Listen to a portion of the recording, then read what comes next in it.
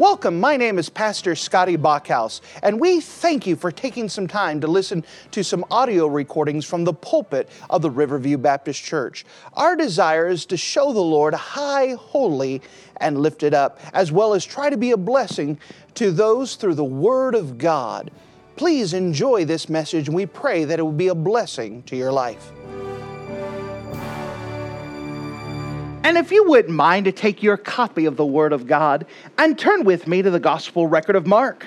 The Gospel record of Mark in chapter number 11.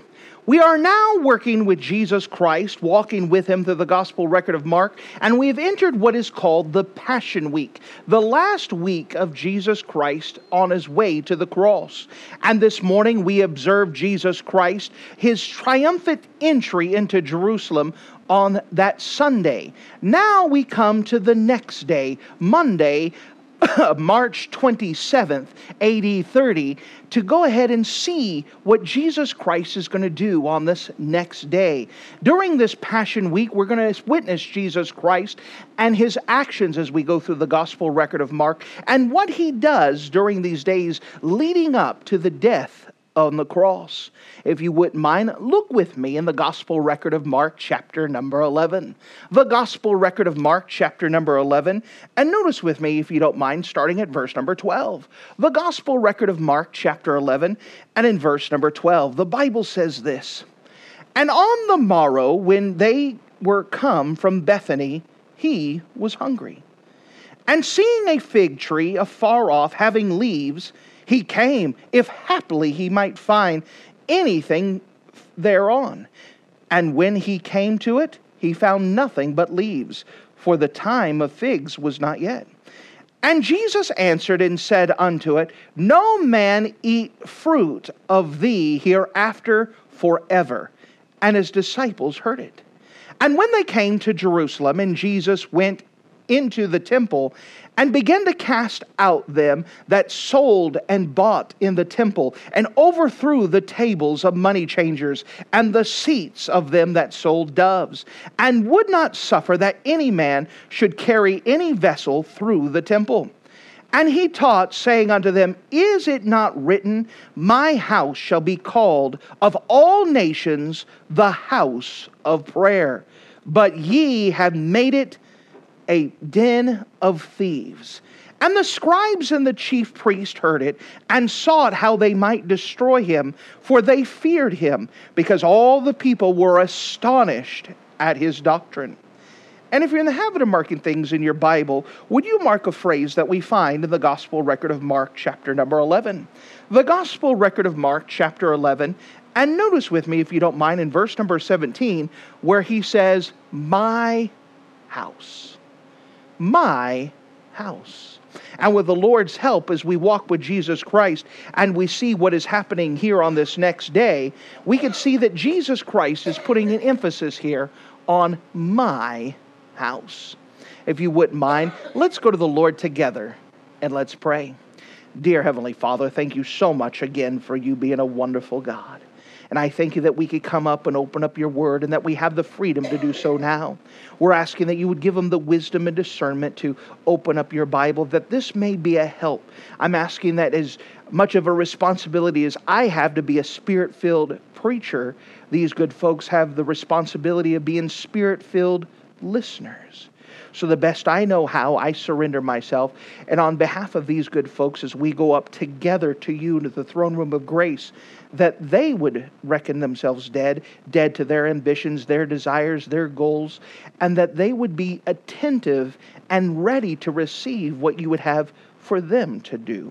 Again, we must have your power, and we're asking that your Holy Spirit would be here and present, and that you would do a work that we couldn't even describe, but we would know that you did something. Thank you again for who you are. And in Jesus' name we pray. Amen. As Jesus Christ is entering the Passion Week, the very first day that we saw was on Sunday, and Jesus Christ made his triumphant entry. He went back to where he was staying in Bethany, and now on the second day, him and his disciples are beginning that next day, Monday, if we're going to an actual calendar date to what our date is, the historical date, would be Monday, March 27th of AD 30. And the reason why I'm putting the emphasis on this date is to remind you that this is historical. This isn't something that was made up. This event really happened. And so if you don't mind, as we explore as Jesus is placing an emphasis on his house, we're going to see that there are some things that Jesus expects.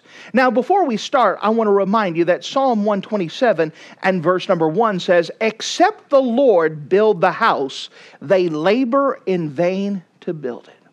And the Bible is very clear that it is God's house. When Jesus talked to the disciples, Jesus told Peter, he says, "Upon this rock," and he's pointing to himself, "I will build my house." So Jesus is very clear that says he will build his house. He didn't say you will build my house. He didn't say I will build your house or you will build your house. Jesus said, "I will build my house."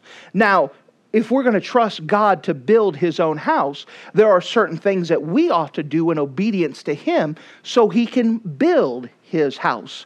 And so because of that, there are certain things that Jesus expects. And if we're looking at what Jesus expects, that should be some things that cause us to pay attention because he's looking at us. What are some things that Jesus expects from us as he builds his house? Notice, if you don't mind, the very first thing I want to bring your attention is that Jesus expects fruit. Jesus expects fruit. Notice with me, if you don't mind, as we pick up this account in the Gospel record of Mark chapter 11, and notice with me in verse 12. The Gospel record of Mark chapter 11 and verse 12. "And on the morrow," so on Monday, where we're going from, "and on the morrow, when they came from Bethany, he," that's Jesus, "was hungry. And seeing a fig tree afar off, having leaves, he came, if happily, or by chance, by happenstance, he might find anything thereon. And when he came to it, he found nothing but leaves, for the time of figs was not yet." So Jesus Christ comes out, he's with his disciples, and he's hungry. Remember, he's 100% God, but he is also in an earthly body, and his body got weary, his body got tired, he even got hungry. And so now he's hungry, and he's looking, trying to see if there's something to eat. And one of the staples in that land was figs. And so he came to a fig tree. And he saw this fig tree with beautiful leaves, and he began to examine it for fruit. And as he looked, he parted the leaves and looked a little bit more, and nothing but leaves, no fruit on it. Now, someone may say, well, wait a second, doesn't the end of the verse there say, "For the time of figs was not yet"? What this is referring to is a time period, and the figs are harvested through March or through that April time frame. And when it says that the time of figs is not come yet, what it's referring to is the final harvest. That in that area there, they would have their harvest time in the what we would call spring, and their planting season would be in the fall. It kind of works differently. And so during this time here, figs should already be on the tree, and they should be ripened, preparing for that final harvest. But when Jesus went to investigate this fig tree, he found no fruit. Plenty of leaves. It looked good. There was a lot of good things to look at, but there was no fruit. And so, what does Jesus do when he sees this? Verse 14.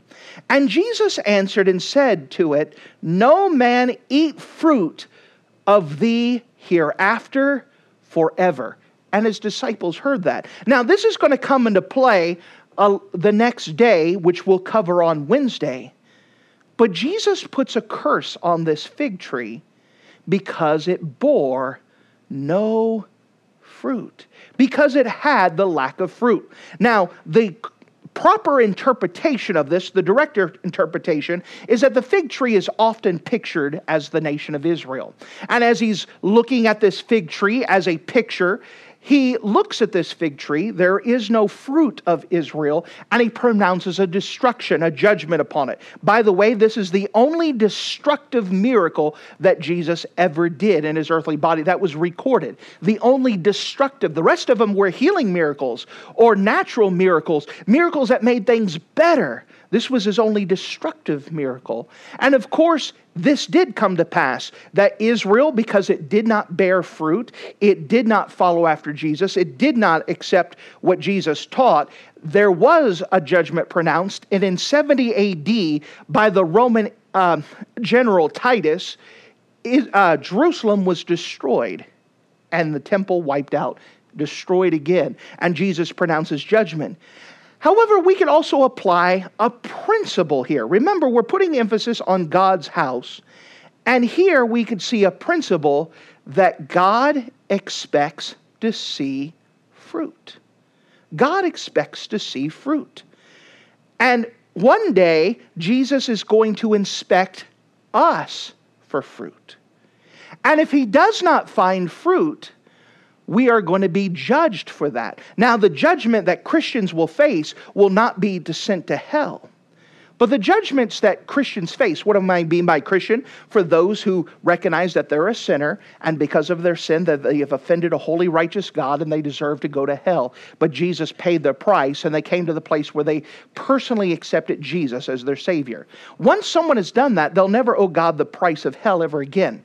However, every Christian will stand before God, and we will be judged for the fruit in our life, for what has done in our body, both good and bad. The Bible gives a picture in the book of Corinthians that everything that we ever do as a Christian is going to be piled up, everything.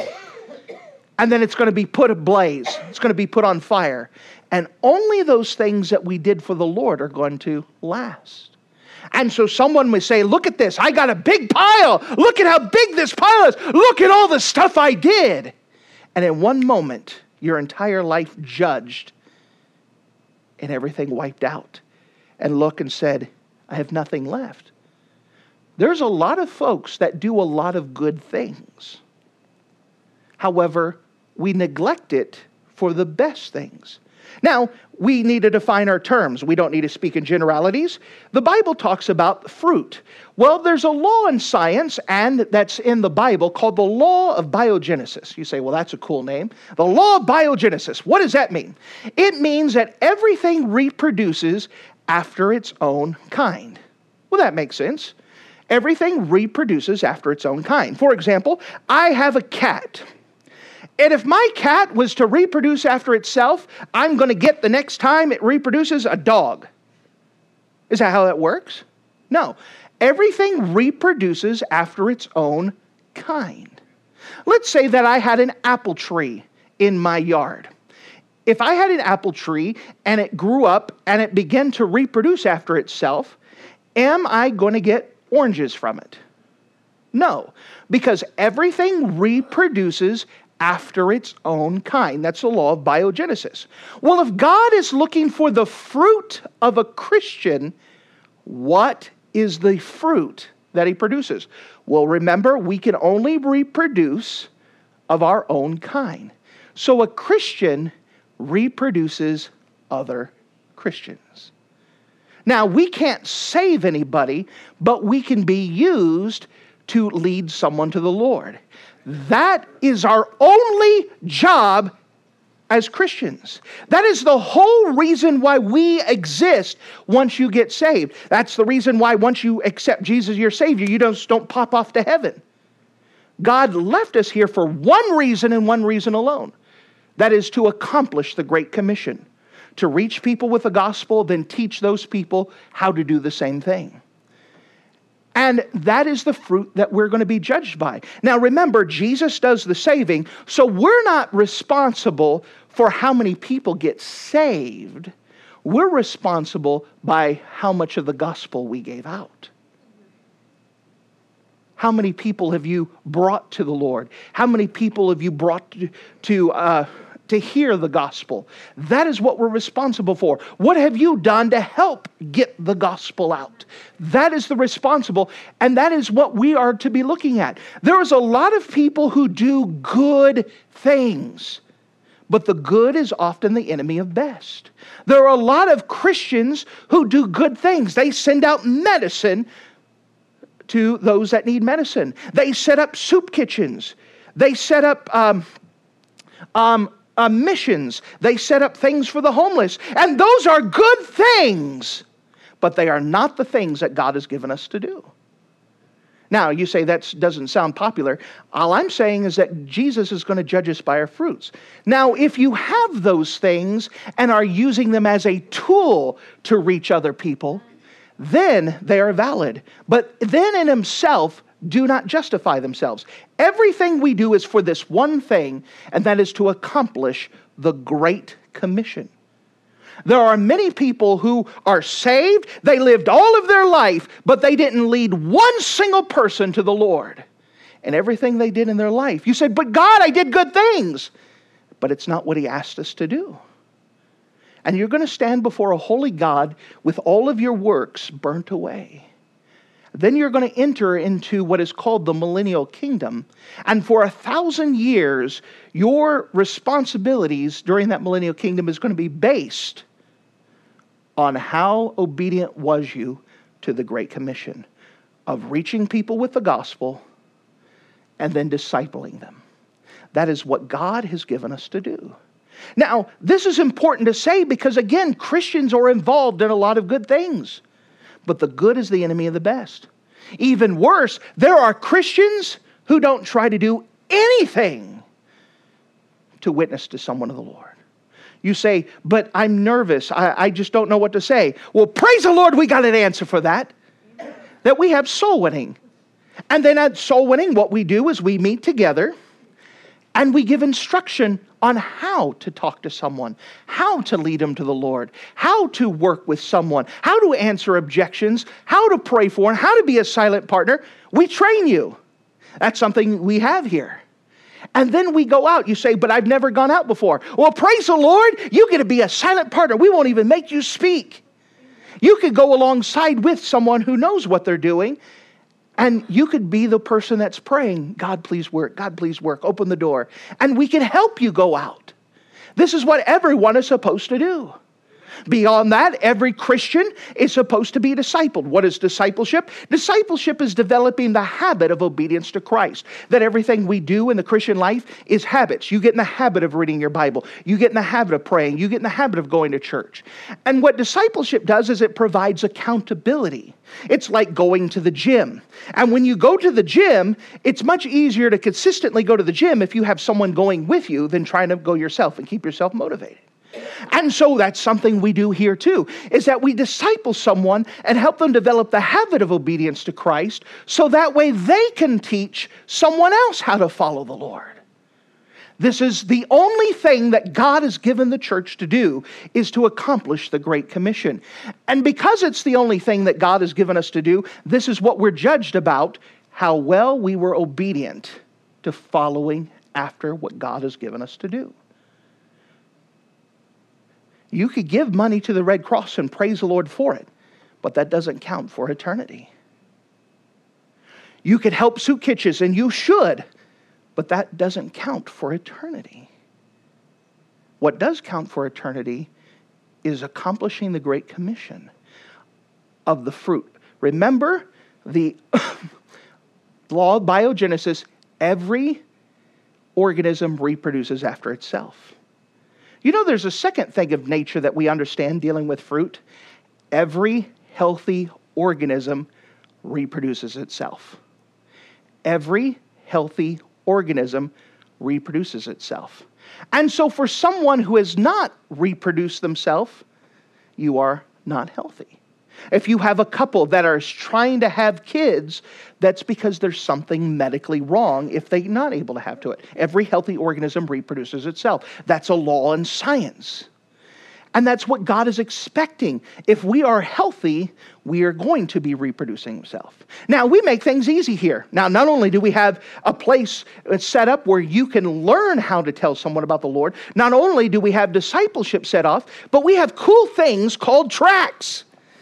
And we have a bunch on the back table back there. We will never run out of tracts here as long as I am pastor. We will find something. You say, what do I do with this? Well, this little piece of paper fits anywhere. When you mail off a bill, put it in there. Don't those bill collectors need to get saved? Come to know Christ as their Savior? I know someone that what they do is they go to the grocery store. They take off a box of cereal and they put in a tract in its place. Why not? I know someone that they say, well, I'm really shy, but what he does is he goes to the doctor, and every time he goes to the doctor, he puts tracts inside of the magazine so when people go to the magazines. Why not? We had people who said, well, I'm not healthy enough. I cannot physically go knock on doors or talk to someone. And so you know what they do? They have written out their personal testimony of how they came to know the Lord, handwritten it, and they mail it off. Praise the Lord. That's a great thing. And because I've given that testimony, others have picked that up. You're trying to reach people with the Lord, trying to do what you can, trying to do something. Everybody you meet is either going to heaven or going to hell. And God has placed us here to warn them. Now, it's Jesus that does the saving, but our responsibility is to bear fruit. Our responsibility is to be obedient to the things that God has given us to do so we could reproduce ourselves. And the law of biogenesis, everything reproduces after its own kind. And a Christian can only reproduce other Christians. That's what God has given us to do. And one day, without a doubt, the Bible is clear, we will be judged based off of our fruit. Our obedience to Christ. It's going to be exposed and shown. And like this fig tree, it had lots of leaves. It looked good, but it didn't bear any fruit. And because of that, the tree was sentenced and judged. And by the way, we'll look at that judgment on Wednesday. So as we start off, Jesus is making an emphasis on his house. And we know that except the Lord build the house, they labor in vain that build it. And because of that, we know that there are certain things that Jesus expects. That first of all, Jesus expects fruit. Jesus expects fruit. A second thing that Jesus expects is Jesus expects prayer. Jesus expects prayer. Notice with me in verse number 15.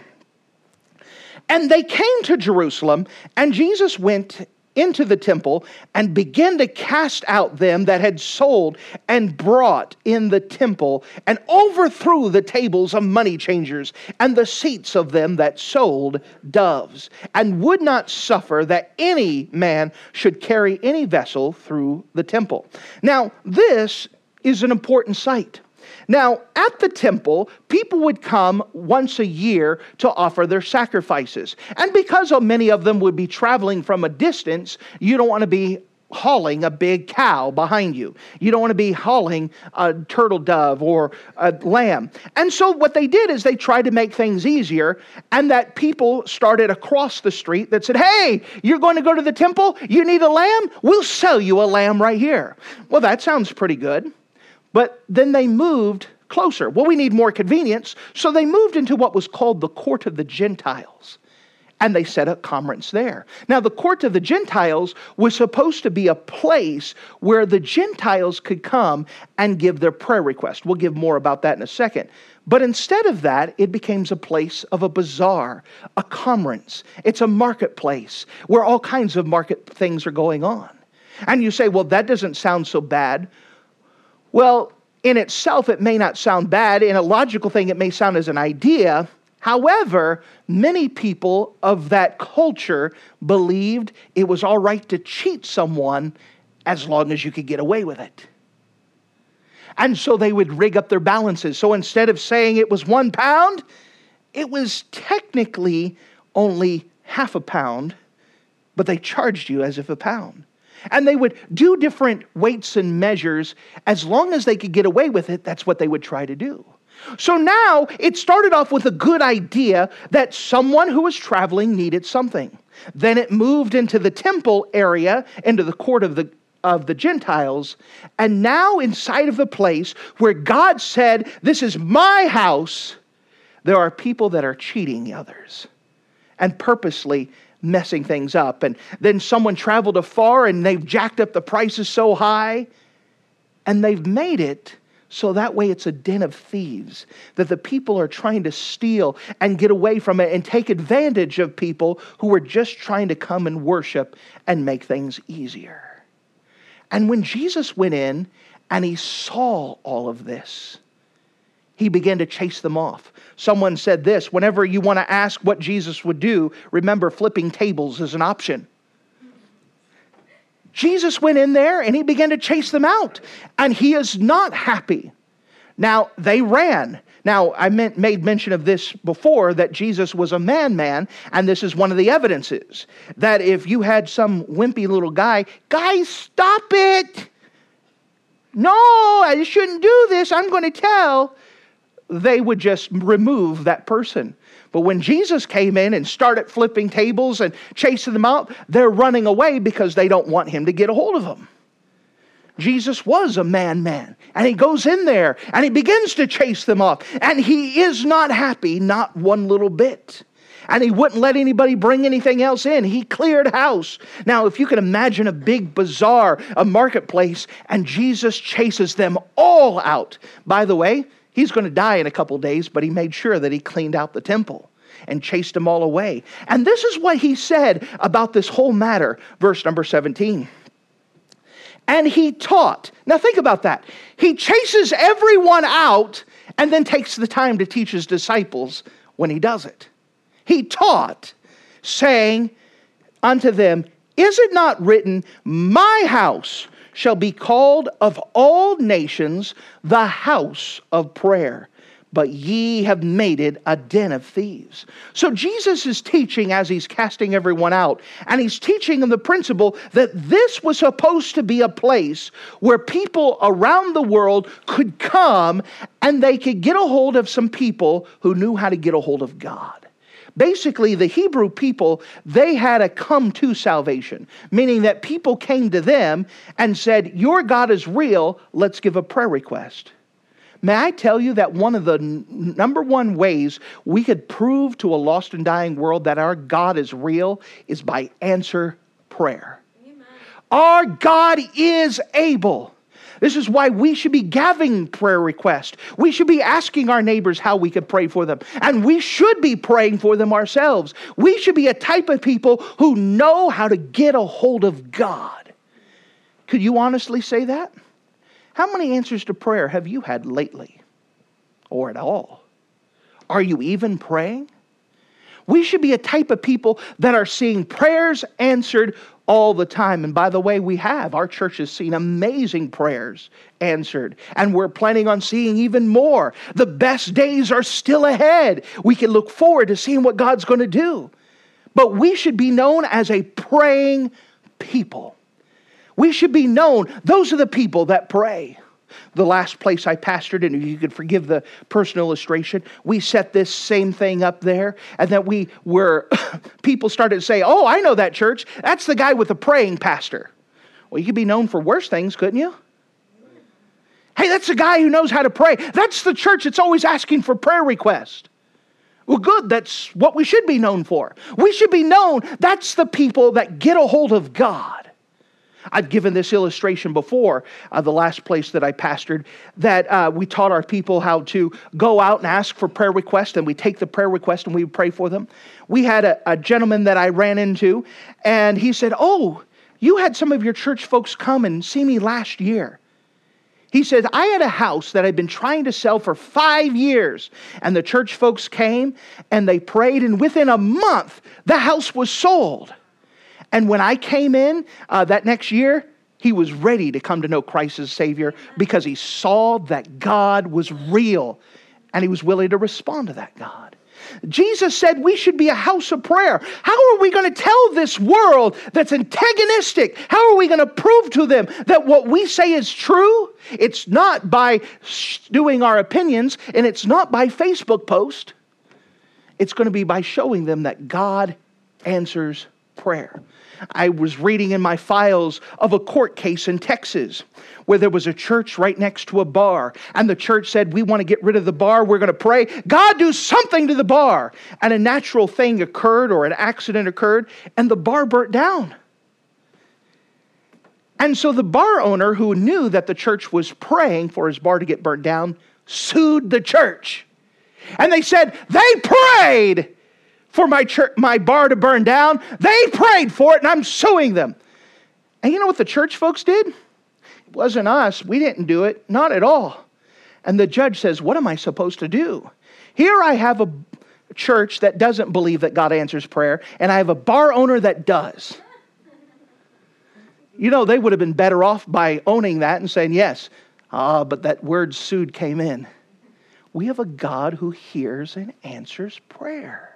And the world needs to know our God does hear and answer prayer. That's what we should be known for. We shouldn't be known for white elephant cells. We should not be known, well, that's where people gather and eat food. That shouldn't be a place, well, those are the people that are so kind. And, that's not a bad thing.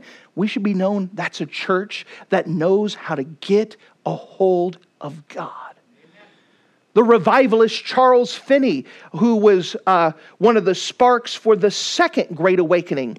He was a lawyer, and he lived right next to a church. And that church had a bunch of people that could not get a hold of God. They would pray, nothing would happen. They would play church. They would show up, sing songs, and go back to lives that were not holy and were not right.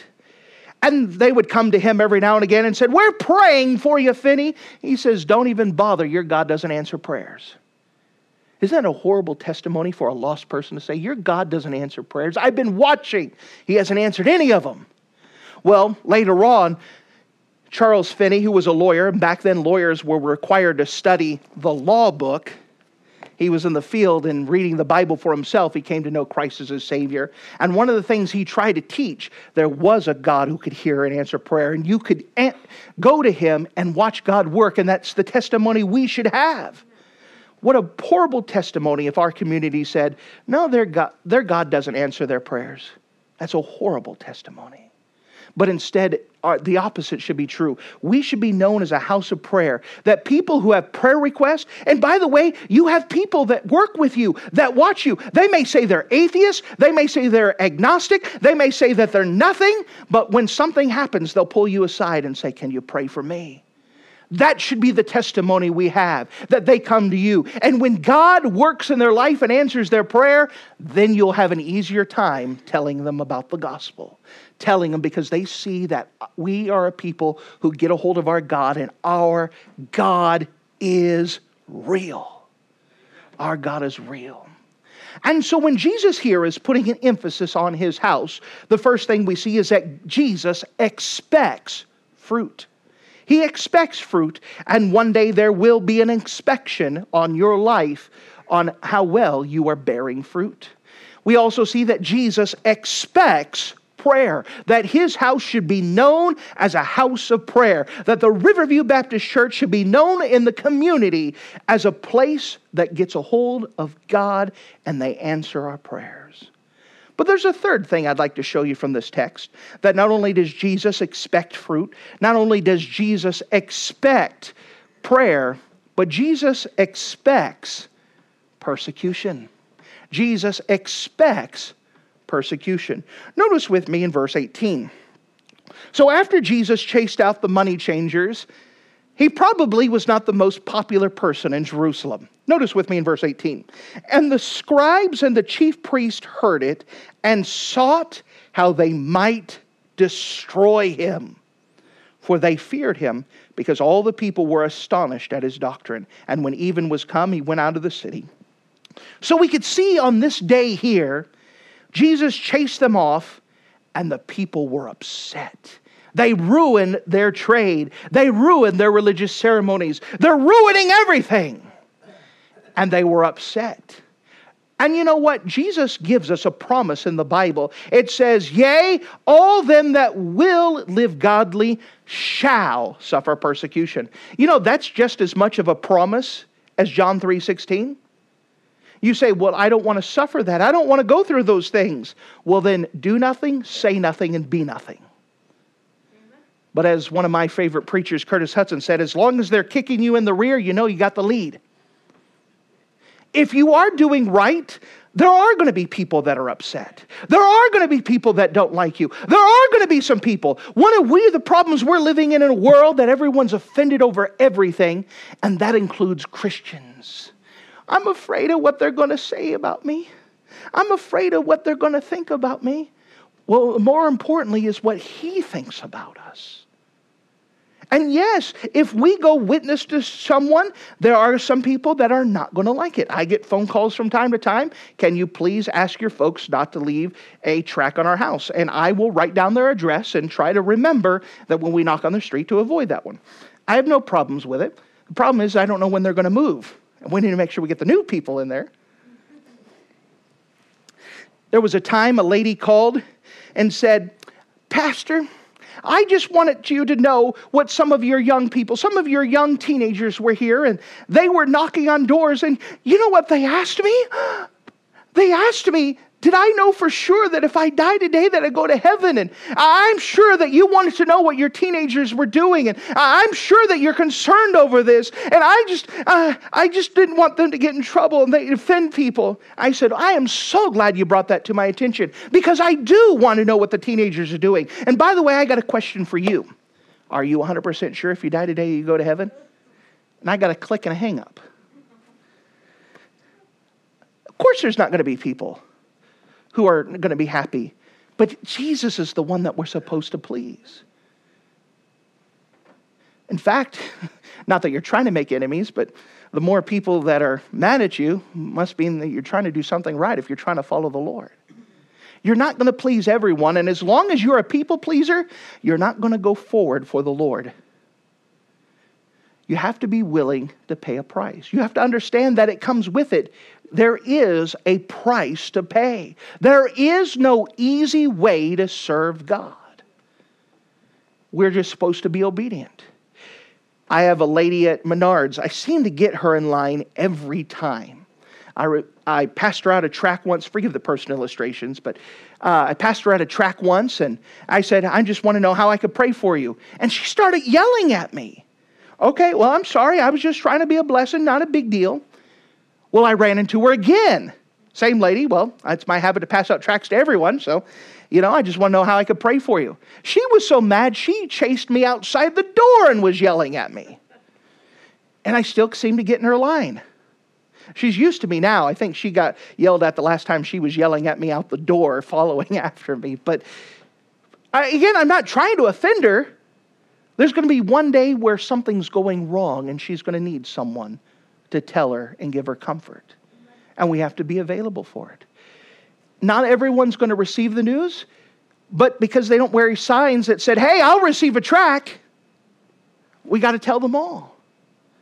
And again, it's going to take courage. It's going to take bravery. And some of it's getting in the habit of doing it. I have a good preacher friend of mine. He's an evangelist. He travels around the world. He's an author now. And he says, I am frightened to death every time I knock on my first door. He said, every week, I know I'm going to do it, but that first door, I'm scared. Then after that, I get over it. You're just going to have to develop the habit of doing it, the habit of following after the Lord and going. And we all need that courage and bravery, but there are going to be people that are not going to like it. As long as you know it up front, you can deal with it. I'm going to follow after God. And there are going to be people that don't like us. There are going to be people who don't like the stands of our church. And we're not trying to be mean. We're not going to be unlovely. We're just going to tell people this is what the Bible says. And we're going to try to do what's right. We're coming in a time in America where maybe even some of the things that we preach here are going to be illegal. They're already illegal in Canada. What are we going to do? We're going to keep doing what's right. We explained this morning in Sunday school that there's countries like Uzbekistan that if you're found with an Uzbek Bible, that's 3 years in prison. You say, you think that's going to happen in America? Yeah. A couple years ago, I thought it wasn't going to be in my lifetime. Today, it's probably up there. It's already at the place in California where they have laws passed that are on the very edge that say the Bible cannot be sold. We're getting to a place now. You're going to have to learn to stand now while you can, because it's going to be a lot harder in a few short years. I wish I didn't have to say that. But now is the time to develop the habit of following after God. Now is the time to say, I'm going to be willing to suffer. What's the worst they could do to us now? Get yelled at? Get a phone call? That's fine. Your phone number is not on the track. They call me. I deal with it. No problem. Well, I've been shot at before. It's not the first time. What are they going to do? Give me a shortcut to glory? You just follow after the Lord. Know that it's going to come. But Jesus is teaching us a principle here to expect persecution. That if we're going to be the house that God expects us to be, Jesus expects a couple things. He expects fruit. He expects prayer. Then he expects persecution. He said, this is my house. Except the Lord build the house, they labor in vain to build it. And in order for God to build the house, we're just supposed to be obedient servants, recognizing that it's Him that does it. We're just supposed to say yes to whatever He tells us to do. Thank you for listening to this audio message. This is Pastor Scotty Bachhaus, and I encourage you to take this information that you just received and make a specific decision to follow after the Lord. If you don't know Jesus Christ as your Savior, let me beg you to take the time to receive Jesus Christ for the forgiveness of your sins. If you are saved, I encourage you to make a decision in your life to help you get closer with the Lord. If there's anything specific we can do to be a blessing or to pray for you, we encourage you. Look us up on the internet at riverviewbc.com. Once again, that's riverviewbc.com. Or if you would prefer to call us, you could give us a call at area code 920-530-6308. Once again, that number is 920-530-6308. If there's anything we can do to be a blessing or an encouragement to you, please let us know. We would love to make ourselves available. Thank you.